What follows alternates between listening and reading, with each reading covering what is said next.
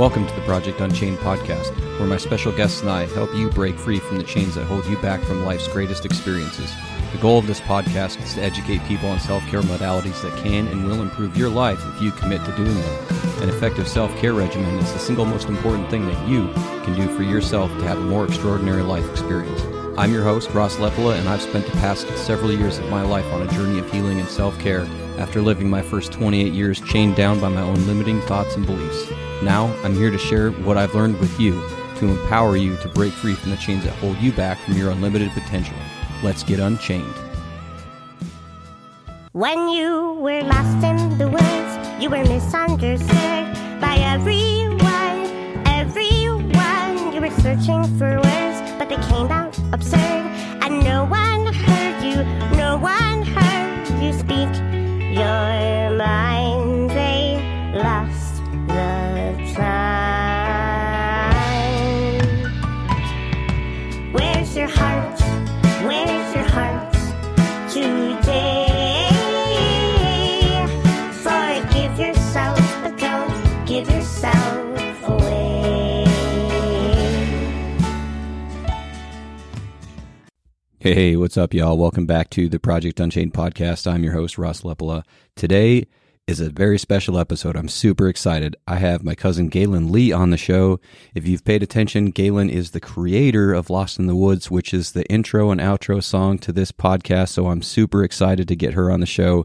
It's been one of those ones that I've wanted to do for a long time, and we finally made it happen, so I'm super excited.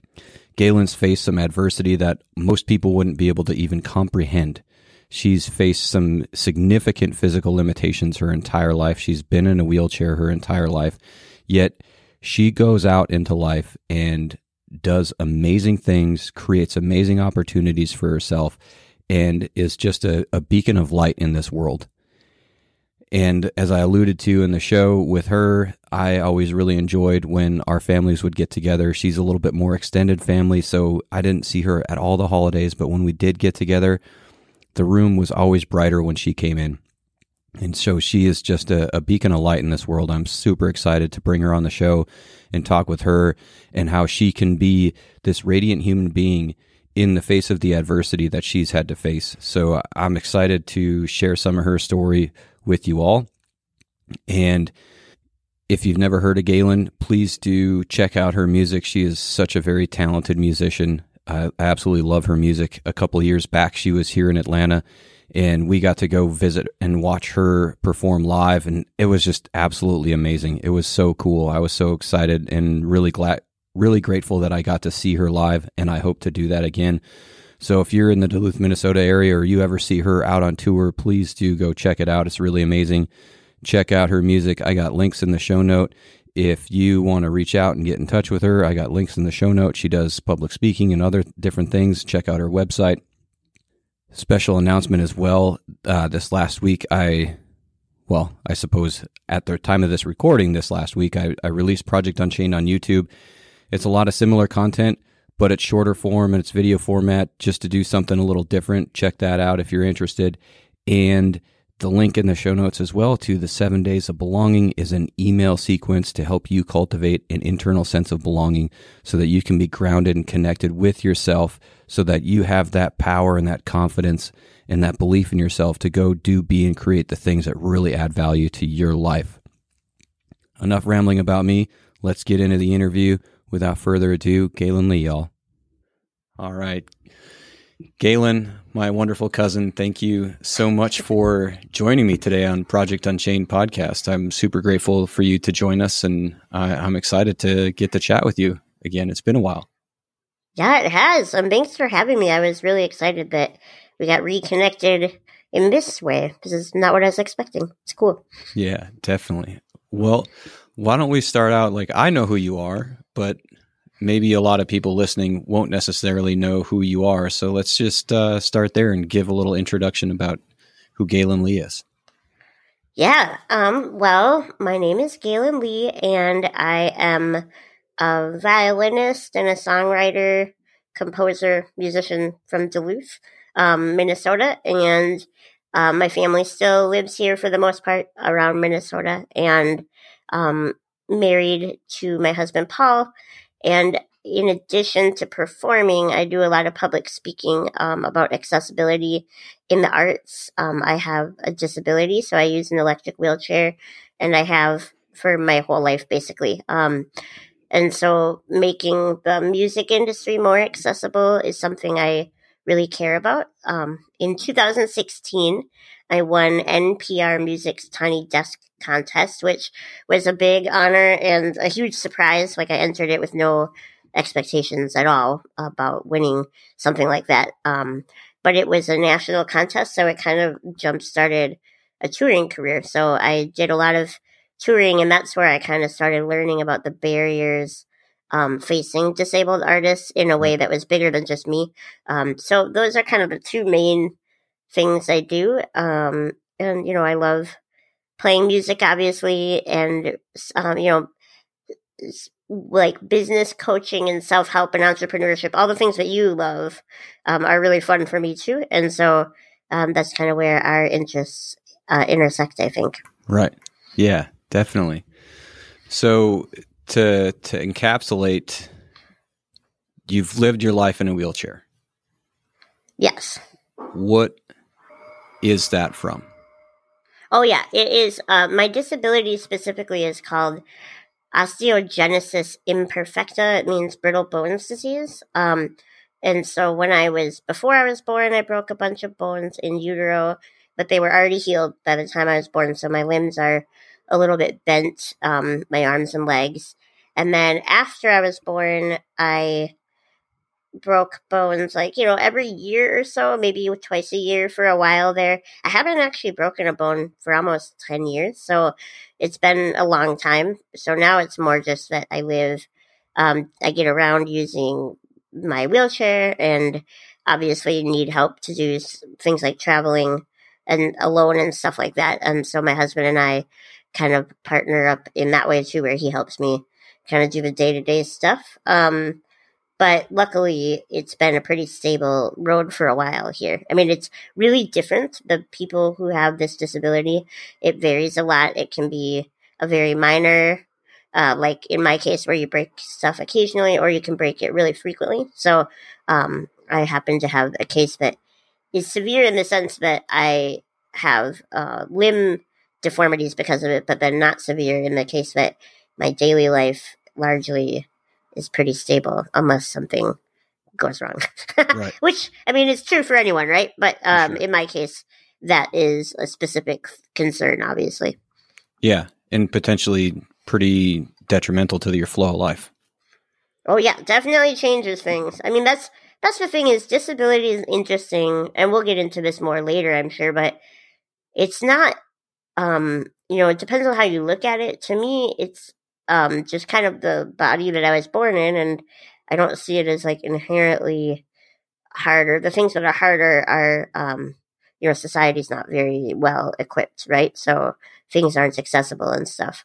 But in terms of like injury, all of us actually are living the day to day, like one potential moment away from like a completely different form of existence. It's just not very visible to people who are non-disabled. But if you're disabled, then you kind of know like your body is really variable to change and vulnerable. I mean, so is everybody's, but we just don't think of it like that. So you grow up with an awareness, I think, of your own mortality maybe at a younger age when you're disabled than you would if you weren't. But so that's kind of how my disability has played out. But it could change. I mean, that's the thing is I think when I get older, the older you get, you start to break bones more often again. So there's this kind of like golden period in the middle where things are pretty stable. And then as you go through like menopause and all that stuff, like things change again. So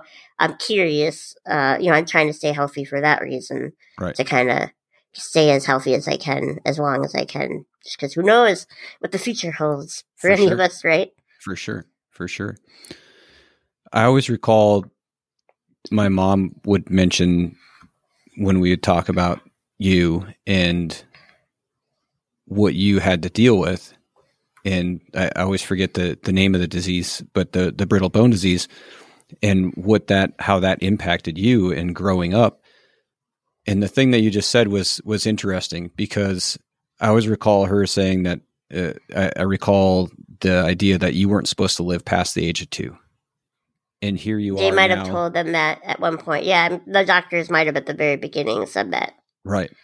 But here you are now. You were born in 83, correct? 84. Yeah. 84. Early okay. 84, January of 84. Gotcha. Okay. So that's a month before me. I thought you were a year before me. Anyway. No. But yeah. Then here you are now, almost on the eve of your 40th birthday, basically. Your last year in the 30th decade. Yep. And I mean, you're doing amazing things in life. You're creating amazing music and producing amazing music. But what is that idea of the mortality? How has that impacted like your view of life and death? Yeah, well, the doctor thing, that's funny that they said that, because I think there's so many issues to unpack in a story like that, because, the medical industry is surprisingly slow at embracing different kinds of bodies, right? You can kind of love and hate the medical industry, because on some hand, obviously, I've benefited a lot. Like, I have a wheelchair that I can use. I've had a couple of health scares, but they obviously got me through. And so it's not like I'm like, oh, I hate all doctors or anything. So Right. That's not what I'm saying. But there is this understanding, or like a pervasive idea that if your body isn't normal, that there's something wrong with it and that it needs to be fixed. And that is not really how most disabled people feel. Like, I'm fine with, I actually chose not to have the surgeries that would have straightened my arms and legs, because I was like, I don't want to give up 4 summer vacations, because they were going to do one arm and one leg at a time. And I was like, I just don't care that much. Like, but let me get back to what I was saying is, I think sometimes on accident, doctors paint a picture of disability as being like, she'll never live past 2, or she'll have a really hard life, and that's what they tell the parents. And sometimes that's true, obviously, right? But in my case, my parents knew really early on that doctor obviously was not correct. Like, they told my parents that when I first came home that I had to be carried around on eggshell foam, which, I mean, some babies with OI do, so they were being cautious. They were really being careful. But as my dad got to know me better, it was like, well, that's not the case for this kid. So as I grew in some way, you just kind of have to test it out. And unfortunately, like, there's some harmful things I think that happen when a doctor tells a parent there's no way they're going to live past 2, because oftentimes kids do live past 2. And so I have mixed feelings about that, but I get what you're saying. And for me, I think mortality sunk in a little later. I ended up having like a respiratory thing. So the one thing about OI, besides your bones, is that often your lungs are really compressed, because I'm smaller. So I don't have a lot of room for my lungs. And they still don't really know why, but I had some sort of infection that came on really suddenly, and I almost died. And then I didn't, but the first doctor told my mom I was going to die. And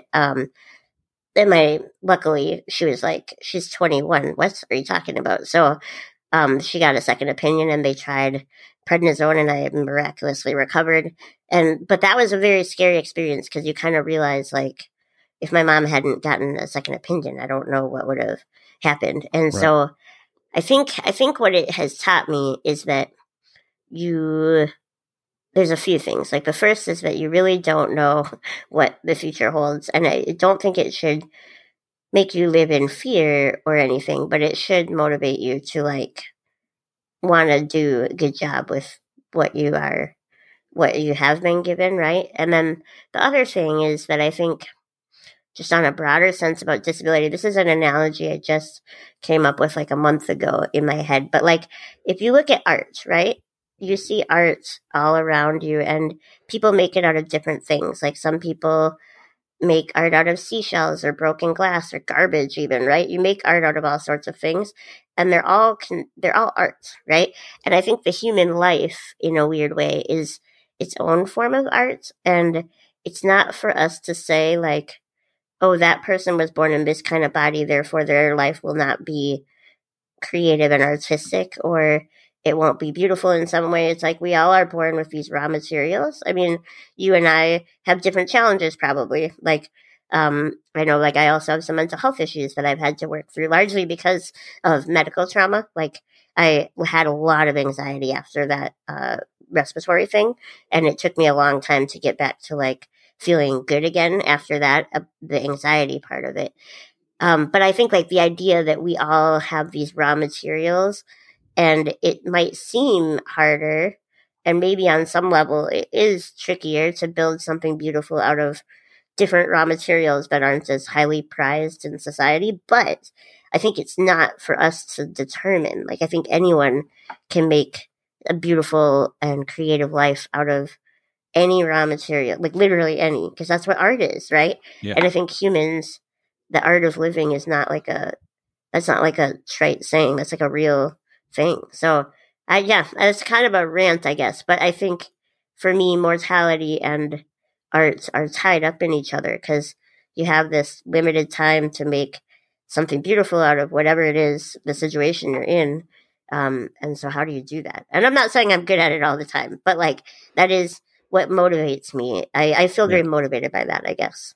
I love that analogy a lot. One, I love analogies in the first place because they help me conceptualize things. So I often try to figure out an analogy for different things.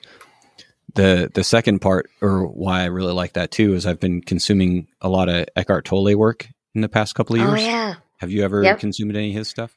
I have consumed snippets, but I know I need to do more. Like every time I read anything, I'm like, why don't I read more of this? So yes, that encourages me to. Yeah. Actually, I have one of his books. I haven't finished it yet. Gotcha. It's good. And in a nutshell, one of the biggest things that he talks about is acceptance, and acceptance of what is, because the only way that you can be present in the moment and enjoy the moment in life is through accepting what is. And so any hardship that we face most of the time is really just a lack of accepting of what it is in the moment.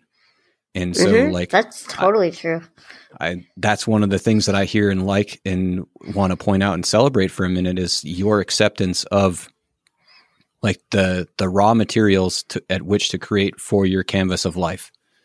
You like, even though you had the opportunity to potentially go through some corrective surgeries, you chose the raw materials. You chose to accept what is and go with it and go forward and create from that space and that place. And I really want to celebrate and appreciate that, because I think in so many different ways across our society, we deny the acceptance of what is in ourselves and try to change it in a bunch of different ways. And we're not ever going to have self-acceptance through changing ourselves.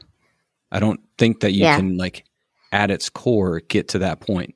You might be able to not hate on yourself, but I don't think that changing yourself creates that acceptance.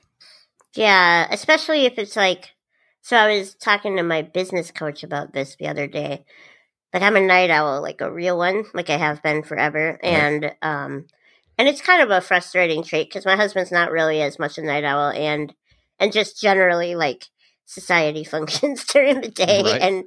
And so you're kind of off schedule with everyone else, or like, this is the first thing I'm doing today is this, you know what I mean? Like, gotcha. That I work in the afternoons and the evenings. And so I was talking to her about how I'm so frustrated that I can't just get on a regular schedule. And she's like, I think it would make more sense to just admit that that is how you work and just work in those parameters, because you're probably going to spend the rest of your life fighting this idea that you have to move your sleep schedule up, and it's going to be frustrating. And it's so funny that even if I can accept on a grander scale, because I think I have in the grander scheme, like I accept that this is the body I was born into, but then there's still always places where we hold on to these ideas that are maybe not helping us. Like, I'm trying to shift my sleep schedule, as small as that is. It's like, well, why? Like, I mean, a lot of it is, fitting in with the rest of society. And I do think that most of the time, that's just not a good motivation for doing something. Like fitting in almost always is, it's not like you shouldn't respect or care or be engaged in your society, because I think that's really, really important. But the idea that you change yourself to fit a mold, just usually doesn't work. But sometimes we miss it. It's funny that you talk about this, and then I'm thinking of something as simple as my sleep schedule, rejecting it until you finally say, oh, she's right. I should just accept who I am. So what I started doing this week is working at night a few days a week, like letting myself actually work. And it feels great. Life is, it's funny because we're all kind of inconsistent in some ways, and just making peace with that too. That in some ways we've got it figured out in this area, and then in this area of life we're still struggling, and just kind of being okay with growing at a pace. I love growth. So that's the thing, is I want to accept myself. But I do love, growing too. And I think it's just the mindset, like how are you doing it and why, are important to think about. Right. Yeah, for sure. And I think a part of growth, though, to point out and hit on is, to me, like, is that acceptance, because there's so many things, like you're in this position where you think, oh, I need to work not necessarily a 9-to-5 job, but operate during those hours, because those are the hours that the majority of society operate in. But I think growth can oftentimes also be just getting in touch with your own authentic rhythms. And it doesn't necessarily have to be growth through change, more through growth through acceptance. Actually, that's a good point, because that's what I'm doing, right? Like, it's not like I'm actually, smart. Good thinking. Right. Yeah. But again, I totally get how sometimes that can be difficult. But I would point out, or add one more thing to that too. There's been a few things, and I forget, there was even a test online that you could take that would help you understand, like, the hours at which you operate at your, like, most optimal times of the day. And they talk about that, like, the majority of, like, people generally operate the best through, like, the middle of the day when the sun's up, and sleep the best when the sun's down. But there are definitely people that operate on a different schedule, and it's all on your own circadian rhythm. And if that's different, then embrace it. Yeah, no, it's true. My, like, peak hours of concentration and like focus and stuff are basically like 7 to midnight, like that, like the evening. Like, and probably it helps because as a musician, that's when I'm playing my shows, and that's when I'm, recording and all that kind of stuff. So it makes sense to me, but just kind of learning to accept it is, part of the process. Right. Yeah, definitely. So you mentioned going through some mental health struggles. Yeah. From going through some different medical treatments and having some hardships with that. Let's dive in on that. What did you experience, and how did you kind of navigate some of that? Yeah, well, my mental health issues, there's kind of like two big chapters. Towards the end of high school, I think I started experiencing depression, but I didn't have a name for it for a really long time, for like 3 or 4 years. So I would like cry a lot, and like just was very up and down and hard to motivate yourself, and wanted to sleep a lot, and just didn't really have a name for it. And so finally, when things were really low, in my junior year of college, I suppose, and I guess, they got really low after that respiratory thing. So like things really kind of bottomed out then, but I had been struggling with that for a while. My roommate actually had just started, my college roommate had just started going to counseling, and she was saying she got diagnosed with depression, and have you ever thought about talking to someone? Because it was very obvious to everyone else but me that I was depressed. And I was like, I don't know. And I finally went into the counselor, and we sat and talked for a while, and she's like, okay, I think you have depression. And I was like, no, it's just a rough, like that was just a really stressful summer, blah, blah, blah. And she's like, look here at this list of 9 symptoms of depression. And you have 8 of them. Like, you really do have depression. And it took me a while to like acknowledge that or like wrap my mind around it. And so right during college, I ended up, getting on a low dose of antidepressants, which really helped. I mean, like, I don't think I would have graduated college if I hadn't figured this out because like, what I felt like is I was starting every day way behind the starting line. And just to get to the starting line was like half of my mental energy. And then I just felt behind everyone all the time. And that's what depression felt like to me. So then I remember taking the antidepressants, and about 6 weeks in, she said, you might notice something, you might not, And about 6 weeks in, I realized it had been a whole week since I had cried. And I was like, wow, like, I can't even remember like, you know what I mean? I felt like the way I felt as a younger adult, like, like earlier high school when I wasn't depressed. I'm generally a pretty happy person. Right. And I remember just being like, oh, that's what I feel like again. That's cool. So I was on those antidepressants for a while. And then, and that helped kind of get through that rough patch of anxiety. But then trying to think when it happened again, there was another medical scare. Like I had a surgery that didn't go very well. I mean, it went well, but then I had some like lingering health issues. Like it was a bladder infection that turned into like me gaining a ton of water weight. It was just a very weird, fluky thing, and I ended up having heart palpitations because all my electrolytes got out of balance or whatever. And so that was very scary, and I remember being anxious again then. And my anxiety kind of manifests as like I worry about every health issue. It's like health anxiety basically, which makes sense because someone with my background who's had various health issues, that's where my brain goes when I get anxious. And so I know, but I knew more this time. So like, because I had gone through counseling when I was on those antidepressants, I was also going to counseling, and I wasn't going regularly anymore, but I knew like, oh, when I start getting on WebMD, that is a sign that I am not doing very well. And, Right. and like, kind of ruminating and obsessing about stuff. And so I got back in touch with the same counselor I had worked with before. And she was available, and got back into counseling, and it took less time, I think, to kind of find homeostasis. And that's sort of where I think, at least as far as I understand it, that I will be probably forever. Like, like you can kind of get yourself into a place where you're pretty good. And I still actually meet with my counselor about once a month just to kind of check in and talk through anything that's going on.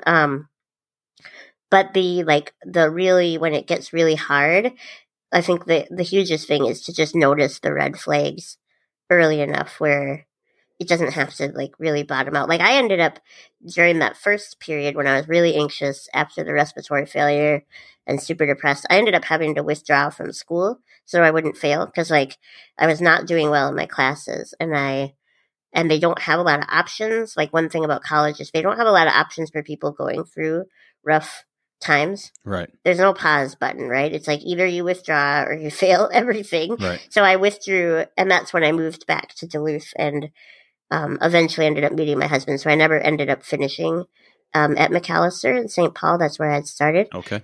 But it had gotten really bad. So it was a really hard time. But then in retrospect, I learned a lot in that period, and kind of learned to see the signs of, because anxiety and depression, I feel like are two sides of the same coin, kind of like they can be really close to each other. And I feel like I'll probably always have to gauge, during the pandemic, I was, I held up pretty well, surprisingly, but there was a while there where I could tell like depression was setting in. And so then, I got counseling right away. Counseling has so far been enough to kind of rebalance, because I don't know about you, because I'm not actually sure of your mental health journey.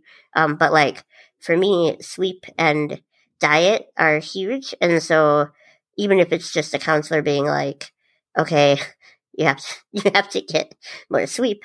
I mean, even that is like a really helpful change. And I think that's always going to be the fact. Like, I can't really go more than a couple nights without getting decent sleep because my mental health is really tied to that for sure. Definitely. So anyways, I'm not sure exactly of your own journey, but I don't know if you've noticed it being like peaks and valleys, but I do feel like for me, it kind of like, depending on what's happening in life, it's more of an issue or less of an issue. I'll probably always be like low level anxious because that's just kind of who I am and I can accept that. But like when it starts to get in the way of stuff, that's when you notice, oh, I better Right. do something to like right the ship enough to keep going forward. You know what I mean? Right. Right. So for you, it's just kind of more general anxiety and worry. And the counseling helps keep you kind of centered and grounded to do the things that keep that from getting out of control. Yeah, I think that the first big round with depression and anxiety at the same time, that was a little more intense, and that's why I went on the antidepressants and kept going to counseling. But yeah, since then, I feel like a lot of it has been about keeping myself balanced so that I don't go off the cliff in that way. You know what I mean? Like, Yeah. and that's been, and a big part of it too is learning those techniques of like, what's the, instead of jumping to worst case scenarios. Cause that's something I definitely do. Like thinking of all the possibilities. And then the other thing, which I mean, I don't know if this has helped you at all, but remembering that you've been in this place before and then like how, if I'm feeling anxious about something, thinking like, have I ever experienced this before? Oh yeah, I have. And this is what happened. And like kind of instead of just feeling isolated all the time, remembering that you've gotten through this before and that, or you've dealt with these symptoms before and it all turned out, and like just kind of allowing yourself to have a wider view of what's happening. Right. I think anxiety and depression, but especially for me, anxiety kind of like sucks you into your own head.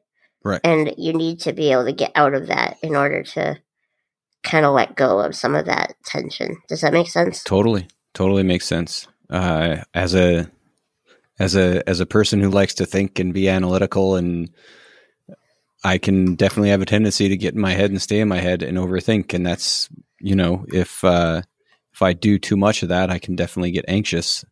And the biggest thing for me is to just remember that the reminder that whatever it is that I'm thinking about and getting anxious about is not real. It's a perceived event. It's an event that I'm making up in my head. It's not actually happening or happened yet. Yeah. Is it possible? Yep. Yes. But then that also means there are other possibilities. So to sit here and work myself up isn't going to benefit me. What will benefit me is to breathe and get out of my head and get back into my body and reground and recenter and focus on the things that I can do and I can control, which are, the way that I interact and participate in the events and in life. Totally. And that's the big one for me. Yeah. No, that's awesome. Yeah. And like, I don't know. I mean, this is a little broader than like mental illness or like mental health, but one thing that I have done over the last like 6 or 7 years that I really think has helped in a lot of different areas of life is I see my counselor if I need to, but I also have a business coach. And like, as weird as that sounds, like having a team or like a group, a small group of people who are there to kind of help you get outside of your head and maybe think of solutions you hadn't thought of. I just think both of those two people have been really, really, really helpful. Because like a business coach eventually is going to be like, well, if you're not getting enough sleep or you're not eating well, then it all kind of connects. Like your emotional, physical, and entrepreneurial selves all do it's all you, right? So it's important, like helping you think of all the layers.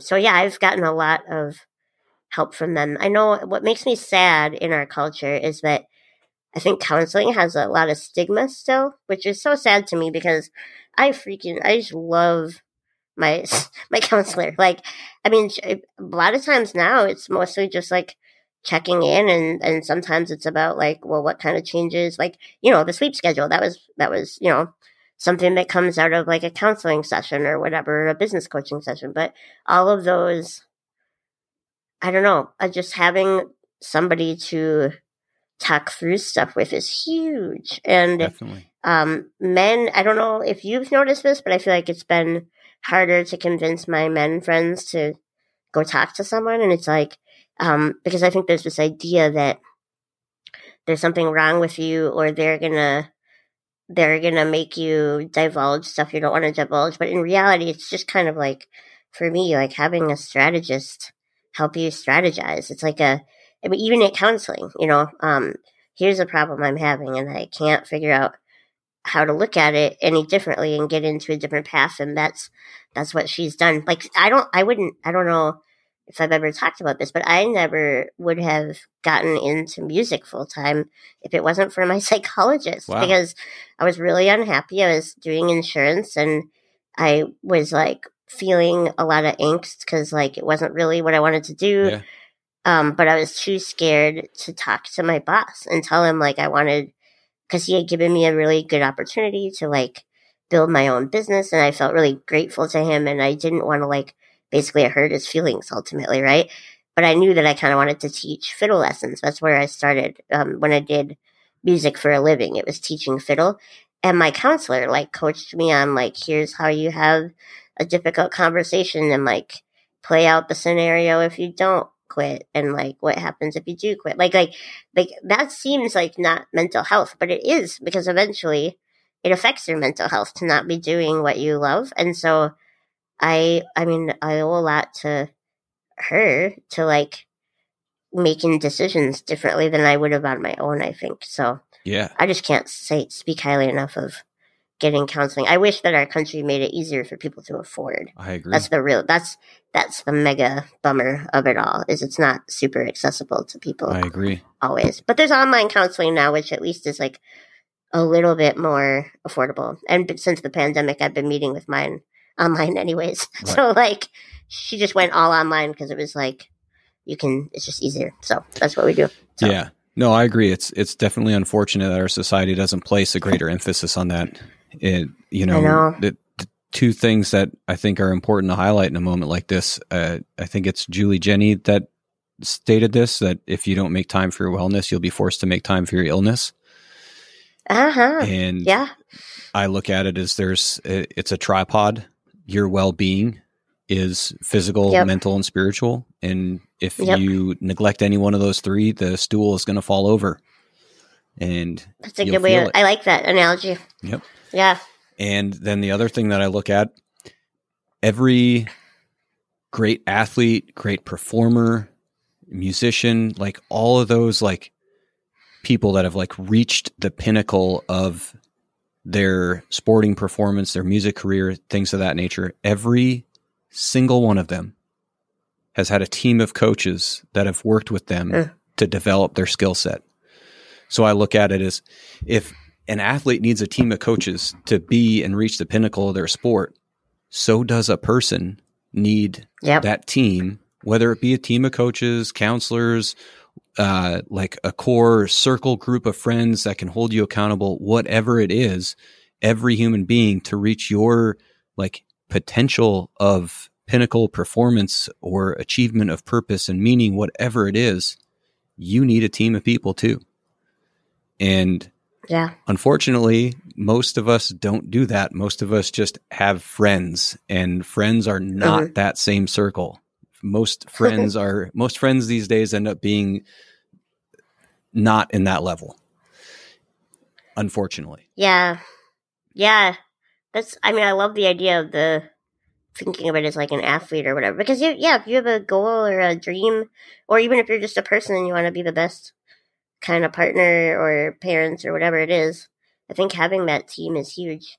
Another thing I've done, and that I don't know, again, everybody's coming from such different places financially, but this has been a pretty affordable thing that I have done is once a year. It's like $1 a day, basically. So it's like a one payment, but there's a thing called Growth Day by a writer named Brendan Burchard. Okay. And I subscribe to that because every day he puts on like 10 to 20 minutes of like personal development stuff. And the thing I like about him is he clearly subscribes to the podcast or the tripod idea. Right. Like it's not business, like finance coaching. It's not all practical. Like there's elements of all three, mental, spiritual, physical, in there. And I think that has really helped me because even in times where I don't have like a circle, like I have one friend, a good friend who's kind of in the same boat. She's a creative entrepreneur and we can kind of hold each other accountable and talk through things. But I agree with you. Most of your friends are not going to be into that. Right. Like most of your friends are not going to be like, let's talk about our food choices and how they're affecting our bodies. Not everybody's going to be into that. So what I've liked about those is it's just like 20 minutes a day and I listen to it while I work out. And by the end, you just feel like uplifted. So you can do it without a formal counselor, I guess, but I would hate to hear, that people don't get that group because they're afraid of feeling judged or whatever it is. Like that's definitely, finances aside, it's okay to be vulnerable and like talk to someone and like get support. That's the main thing that I want to get out there is that it's not nothing. You are not broken if you get counseling. You're taking responsibility for this life that you have and you're trying to do a good service with it. Right. And so I think the broken idea is what I want to get away from that idea. Yeah, for sure. I totally agree. And that's one of the core intentions of this podcast is to lead by example and be vulnerable. Cool. And yeah, I think this will be episode 62. Wow. Somewhere in there. Great. I mean, a lot of people don't know how often I cry when I record an episode, but there's times where I hit feelings that I gotta hit pause and take a moment for myself. Yeah. And that's so cool to hear, though, that you're willing to do that. Like, that's really big. For sure. In all honesty, it's one of those things it's scary to be vulnerable, but once you do it, I mean, and that's one thing that I've realized that I didn't quite realize as much until I got into making the podcast as much. But when I have those moments and I speak them and I cry, I'm letting them go. And I'm stop carrying that shit with me. And so then I get an upgrade and I'm like, oh man, I feel lighter. All right, let's go. Because when I'm lighter, now I can do more of the things that I want to do, be and create, rather than carry around the old baggage. It's huge. Yeah, you're totally 100% right. Like, yeah, that's exactly how it feels. Like, I remember maybe like a month ago or 2 months ago, I was in a counseling session and something came up and I started to get kind of upset. And she's like, I know it sounds cheesy, but you don't get through it until you go through it. Like, just keep going. And it was weird because by the end, I mean, I knew she was right. So we talked it out and I cried and, it was all the emotions came up and talked through it all the way to the end. But yeah, by the end of that call, I felt so good. It was weird. I was like, okay, that she's totally right. Like it's easy to want to avoid negative emotions or hard thoughts. And we do a pretty good job of that now that all we have to do is like reach for our phones or whatever. Yeah. Like, but ultimately, yeah, you get so much more out of going through it. In a caring space, obviously not with like someone who's not helpful, but right. For sure. Yeah. For sure. Yeah. But yeah, it was amazing. Like how much better I felt after that call. I was like, oh, I didn't realize how much that was bothering me until I talked about it. You know what I mean? And so, yeah, it's been interesting to see that in real time. I know what you mean. Yep. That's where I really like the phrase suppression is depression. and we can't sit there and hold on to it. We have to express it in a healthy way, not just project it and vomit it all over somebody that's not listening. And at the same time, to stop complaining, because what I think about with complaining is the repeated expression of it rather than expressing it to put it down and leave it there. But if you express it and hold on to it and just complain all the time, well, then you're not actually letting it go. Yep. I think about that in my own life, and, that if you're not actually going to do something about it, like, it's probably not, or if it's not going to, if there's nothing you can do about it, and there's nothing you're able to change or willing to change about it, then complaining is definitely not going to make you feel better in the end. You know what I mean? For sure. It just doesn't help. Yeah. Thinking about it like that too, like, you've spent your life with physical limitations that most people wouldn't even be able to begin to comprehend, and have had to endure a lot of different medical hardships along the way. Yet, particularly from my perspective and what I've seen and all the times that I've gotten to see you at different family gatherings, getting to see you play here in Atlanta a couple years ago, every time I see you, you are always just a bright ray of sunshine to be around, and you light up the room, and it's fantastic. I remember recognizing that for the first time when I was just younger. I was like, man, Gaelynn always lights up the room when she comes in. It's so cool. I love when because we're more extended family. So I was like, we don't get to see you that often. I'm like, I love when we get together with the extended family, because then Gaelynn comes in and the room it's just better. Oh, cool. Thank you. For sure. What would you, I'm not sure how to ask it. What would you characterize as like being the thing that allows you to be in that state? Maybe you're not even aware of it. Maybe you don't see that the way I see it. Well, part of it is probably like your disposition. Like, my parents are pretty cheerful, as you know. Yep. Right. And like, and they raised us in a really supportive environment. I think parenting is probably one of the biggest jobs anyone can ever do, because it matters so much for how, it's not like, oh, you're going to get it wrong and then your kid's going to suck. That's not what I'm saying. But I'm saying, like, having a truly supportive parent, even if they're not necessarily like nailing it all the time, just having support and love, I think is so important. So they gave me that. And we had a really good childhood in that way, that like the house that we grew up in was very, very supportive. Right. And loving. And then I think part of it is just like, I don't know, I think it can be learned. So this is why I'm going to say it, is I really think it's important to acknowledge when you see something that's cool. Like, if something makes you happy, to have gratitude for it and point it out and call it out, I think that's something like there's this one test, like a personality test, that's like your strengths inventory, and it talks about your top 5 strengths and your least top 5 strengths. It's not really, they don't call it weaknesses, but you're like, I'm very bad at self-control, basically. But up at the very, very top is appreciation of beauty and gratitude. So like, those are 2 things that I think I just, when I see something, I feel grateful for it.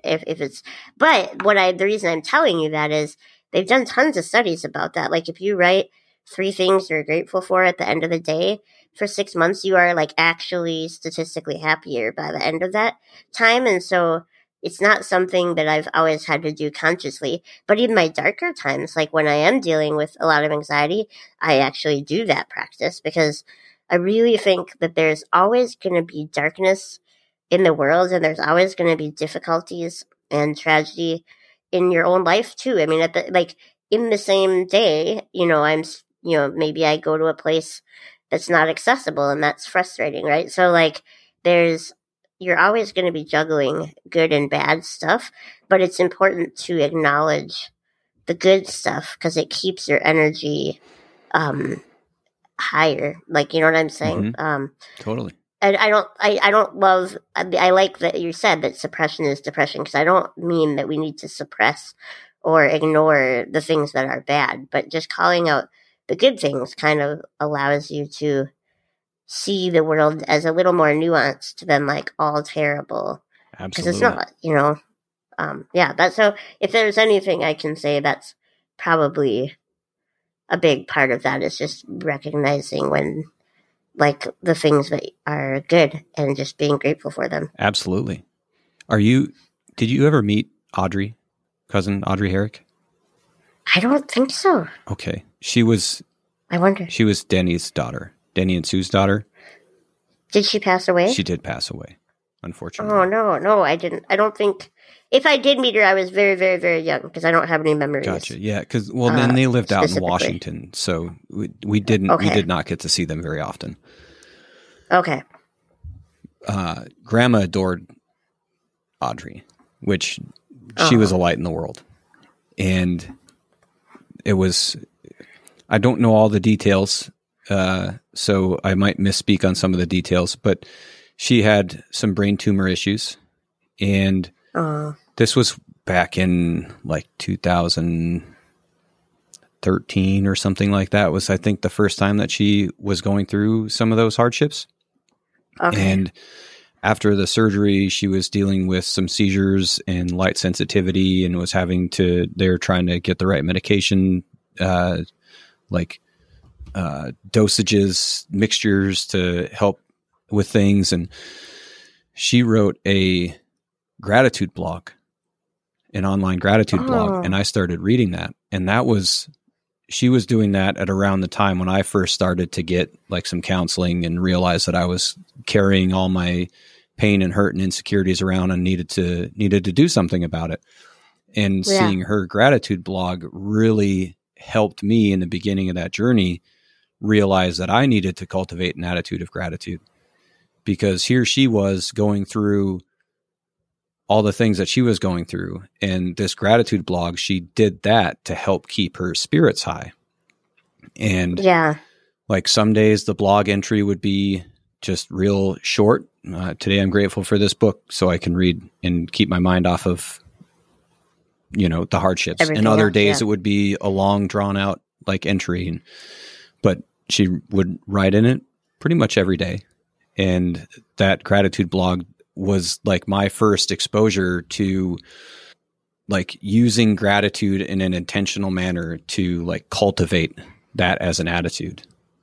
And so like that what made me think of that was that practice. And I love it. I think it is super powerful. And you're right. Like they've done studies on it that like finding ways to be grateful. We always have that. You can look up in the sky and see the sun. You can take a deep breath and feel the breath fill your lungs and be grateful for that. Mm-hmm. And there can still be a hardship that you face, but you can at least face the hardship with gratitude. Uh-huh. Totally. So, wow, that's beautiful. I didn't know she did that. I mean, is that still online? Can you still read it? I need to ask my mom that. So, Mom, I know you're listening. Send me the link if you still have it.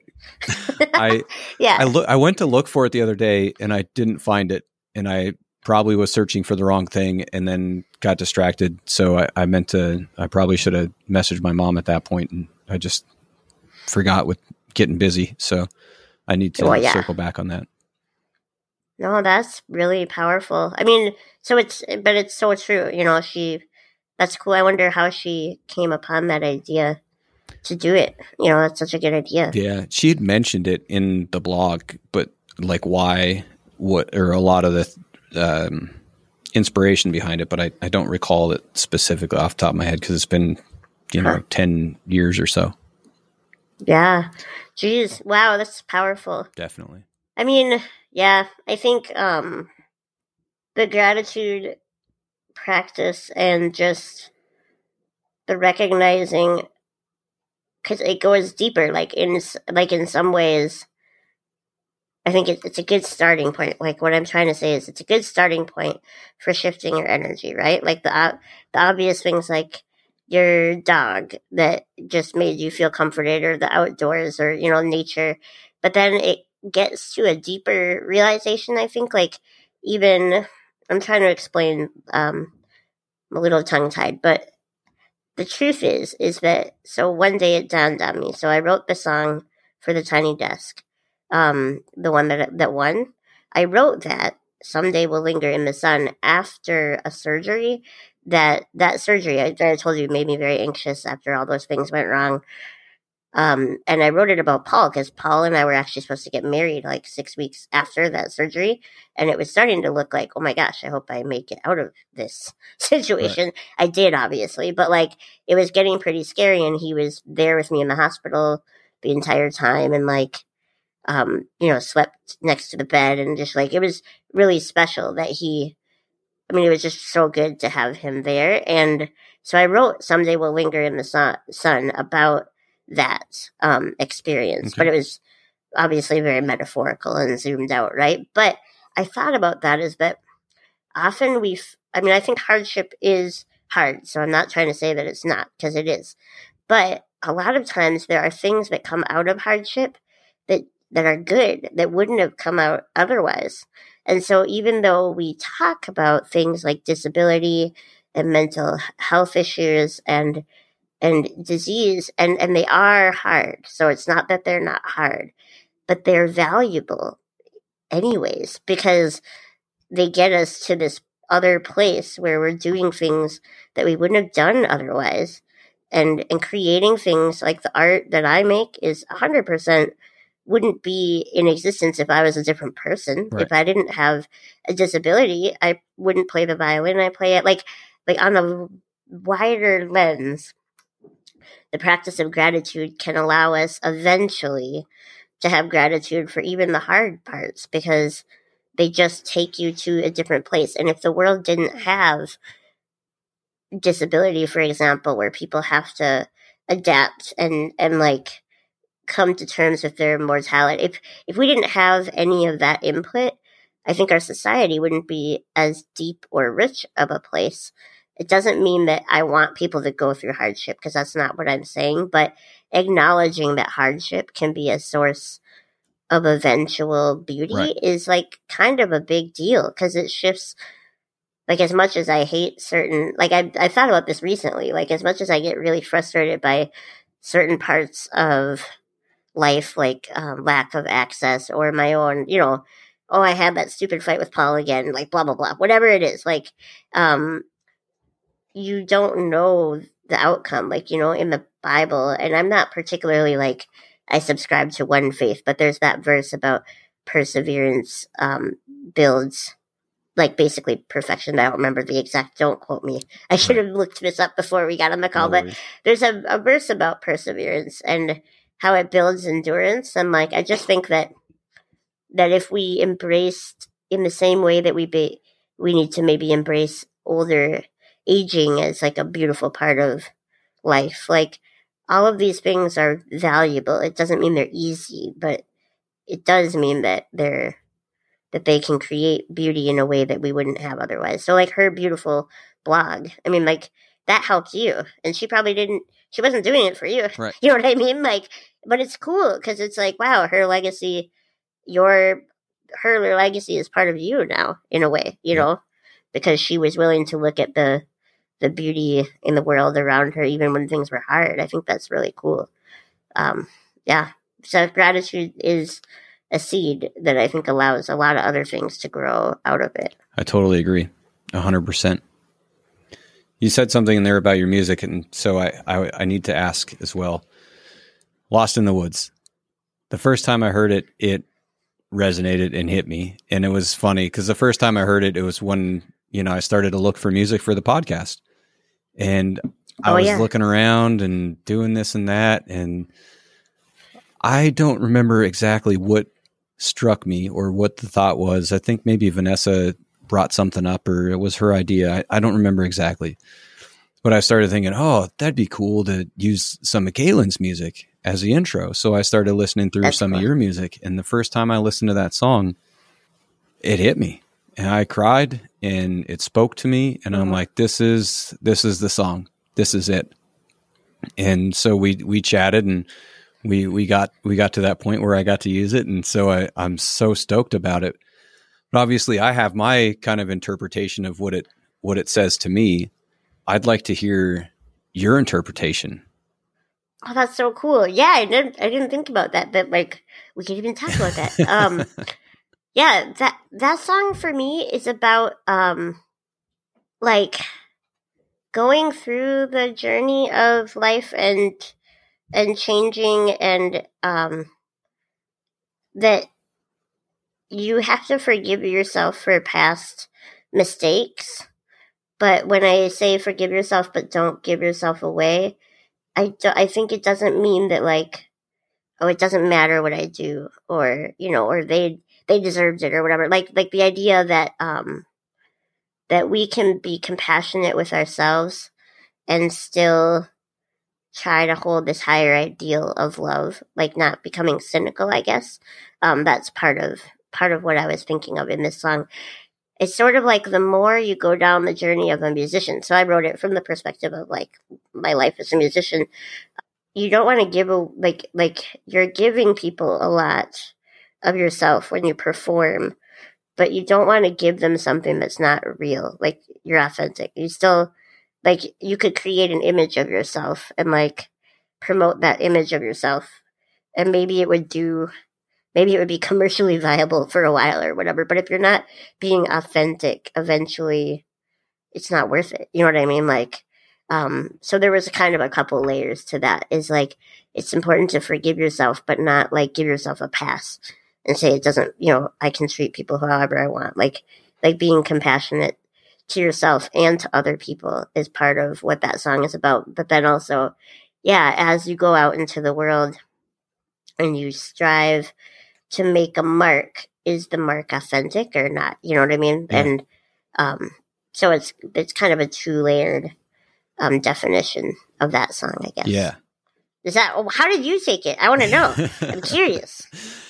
Man, I suppose like the first part, like when you're lost in the woods and you're misunderstood.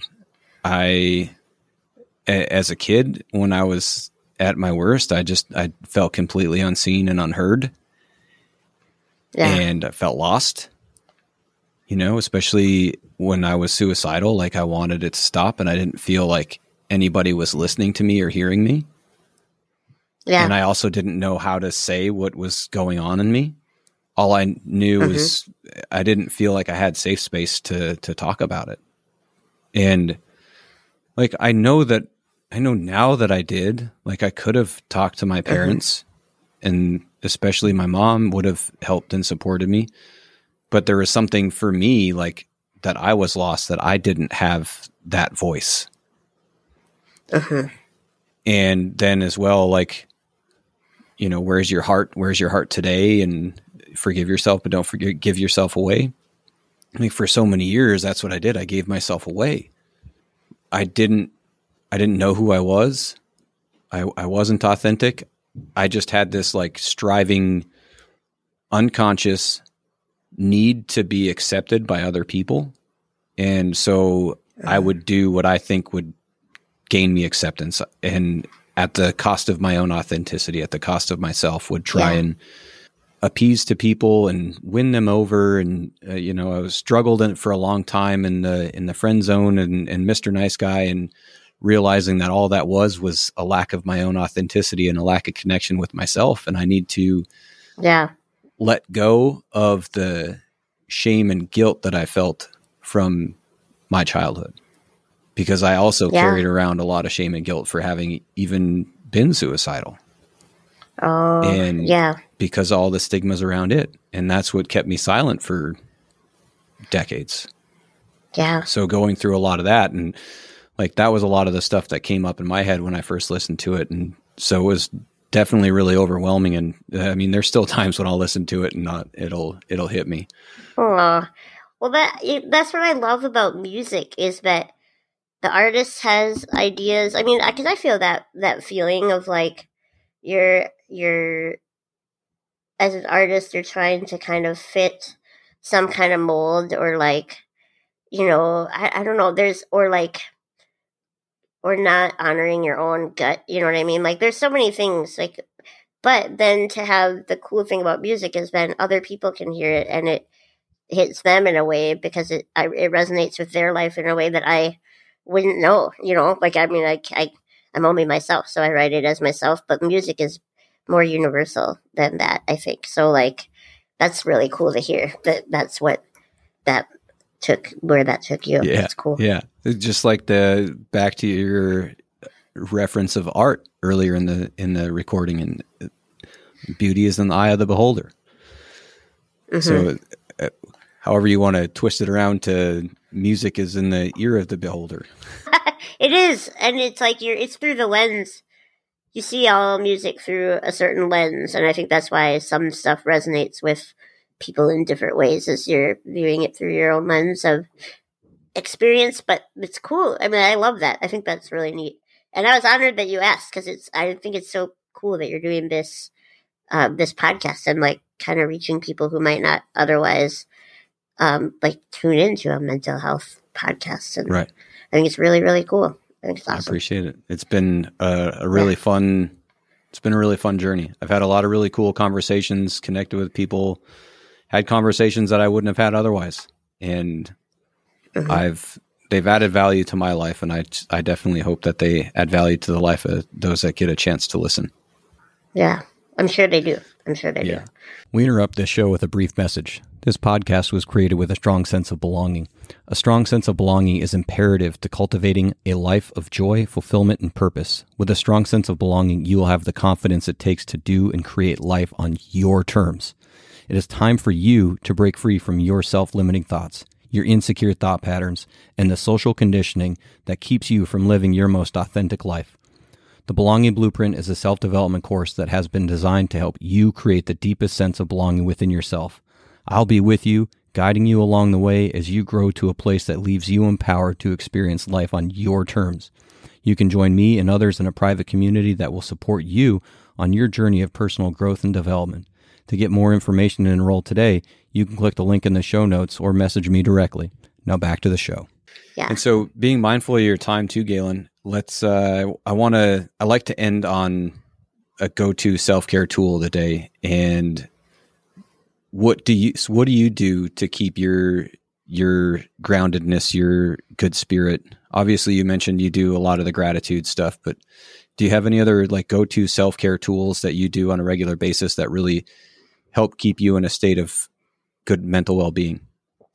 Yeah. Yes. I think probably the biggest thing is what you consume. So like in the morning, almost always, I plot out kind of my day. Like I have a little time in the morning that or early afternoon, depending on my schedule. But like, I sit there and kind of plot out my day. And then I have a few devotionals.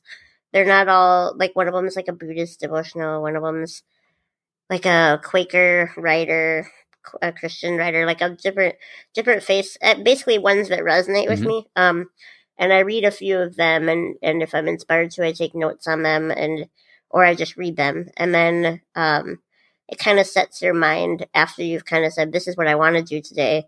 It kind of, again, allows you to see the day through a lens that's a little bit more elevated, because everything we do has, I believe, I mean, I don't know what happens when you die exactly, but I do believe there's more going on than like what we understand. How about that? Yeah. So like, I that's all I can say with any certainty is I just can't imagine that we'll ever really figure out everything. And so this mystery of how we can impact each other and the world, if you go about your actions mindfully, it just changes the way the day unfolds. So I try to do that. And then, as I said, I listen to that Brendan Burchard guy while I exercise. And those are probably the main self-care things. And on the days when I do those things, I do just feel like my energy is better. There's sometimes where you skip it, but when you skip it for too long, that's when I know something's out of balance. And so, I can't emphasize enough like how much what you put in affects how you process the day. And so just making a point to put something in there that takes you outside of your one self and kind of the universal. Like, I really think all experience is best viewed through the universal. Like, what is it like to be a human, right? Like, here we are. You could even zoom out. What is it like to be a part of the solar system? But just having a wider lens than like, oh, I'm really annoyed at blah, blah, blah, and leaving it at that. Yeah. We get annoyed, right? But like taking it and recognizing that we're just one person out of like, billions of people. Yeah. And how can we serve in a bigger way? I don't know. It helps. Yeah. So that's what I recommend personally. No, I like it. I like it a lot. It sounds like a lot of it, the way I kind of like hear it and interpret it is it sets the stage for you to like contribute to increasing the well-being of not only your experience, but the experience of other people who interact with you throughout the day. Yeah. Like, I always think of there's this balance in the world, right?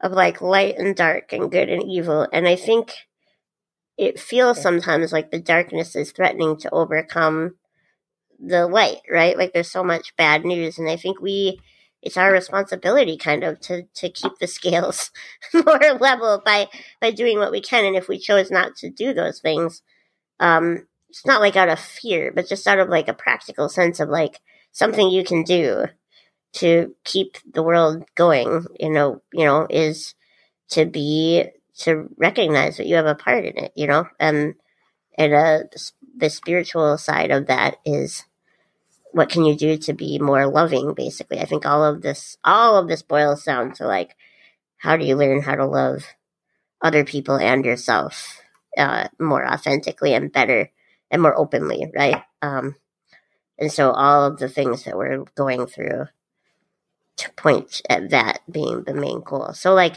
whether or not any of us gets like acclaimed or whatever, or like recognized for it, you don't even need that. It literally is just like that journey towards being able to love more authentically and more openly. And that can be done by anyone. And so, but you need encouragement along the way. And that's where those devotionals and that Brendan Burchard stuff comes in, is it's just like on your own. Sometimes it gets really heavy, or counseling, any of those things, to keep you going forward, I think is important. Yeah, no, I definitely agree. Super fantastic stuff.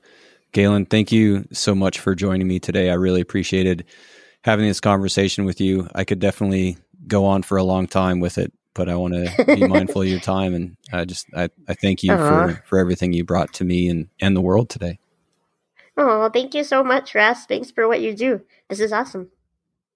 Thanks for joining Project Unchained today. It's important to note that I'm not a doctor nor a licensed therapist. I'm just a guy who is passionate about helping empower others to break free from their limiting thoughts and beliefs to have extraordinary life experiences. Please be sure to subscribe to the podcast and leave a review. That will ensure that this podcast can reach more people. We're more powerful together, so please do share this with others. I'm always happy to engage with you, so please do reach out via social media or email if you'd like to chat. A special thank you to my very talented cousin, Gaelynn Lee, for the intro and outro music to this show. The song is Lost in the Woods from her 2018 album, Learning How to Stay. You can find Gaelynn's albums on Bandcamp, Spotify, and violinscratches.com. Until next time, make your life experience extraordinary. Let's get unchained. And now you're out on your own, getting farther from home, and everywhere you see hurting and strife. People cling to your light, but no one sees you, no one sees you. Keep your why, it's all alive. Where's your heart? Where's your heart today? Forgive yourself, but don't give yourself away.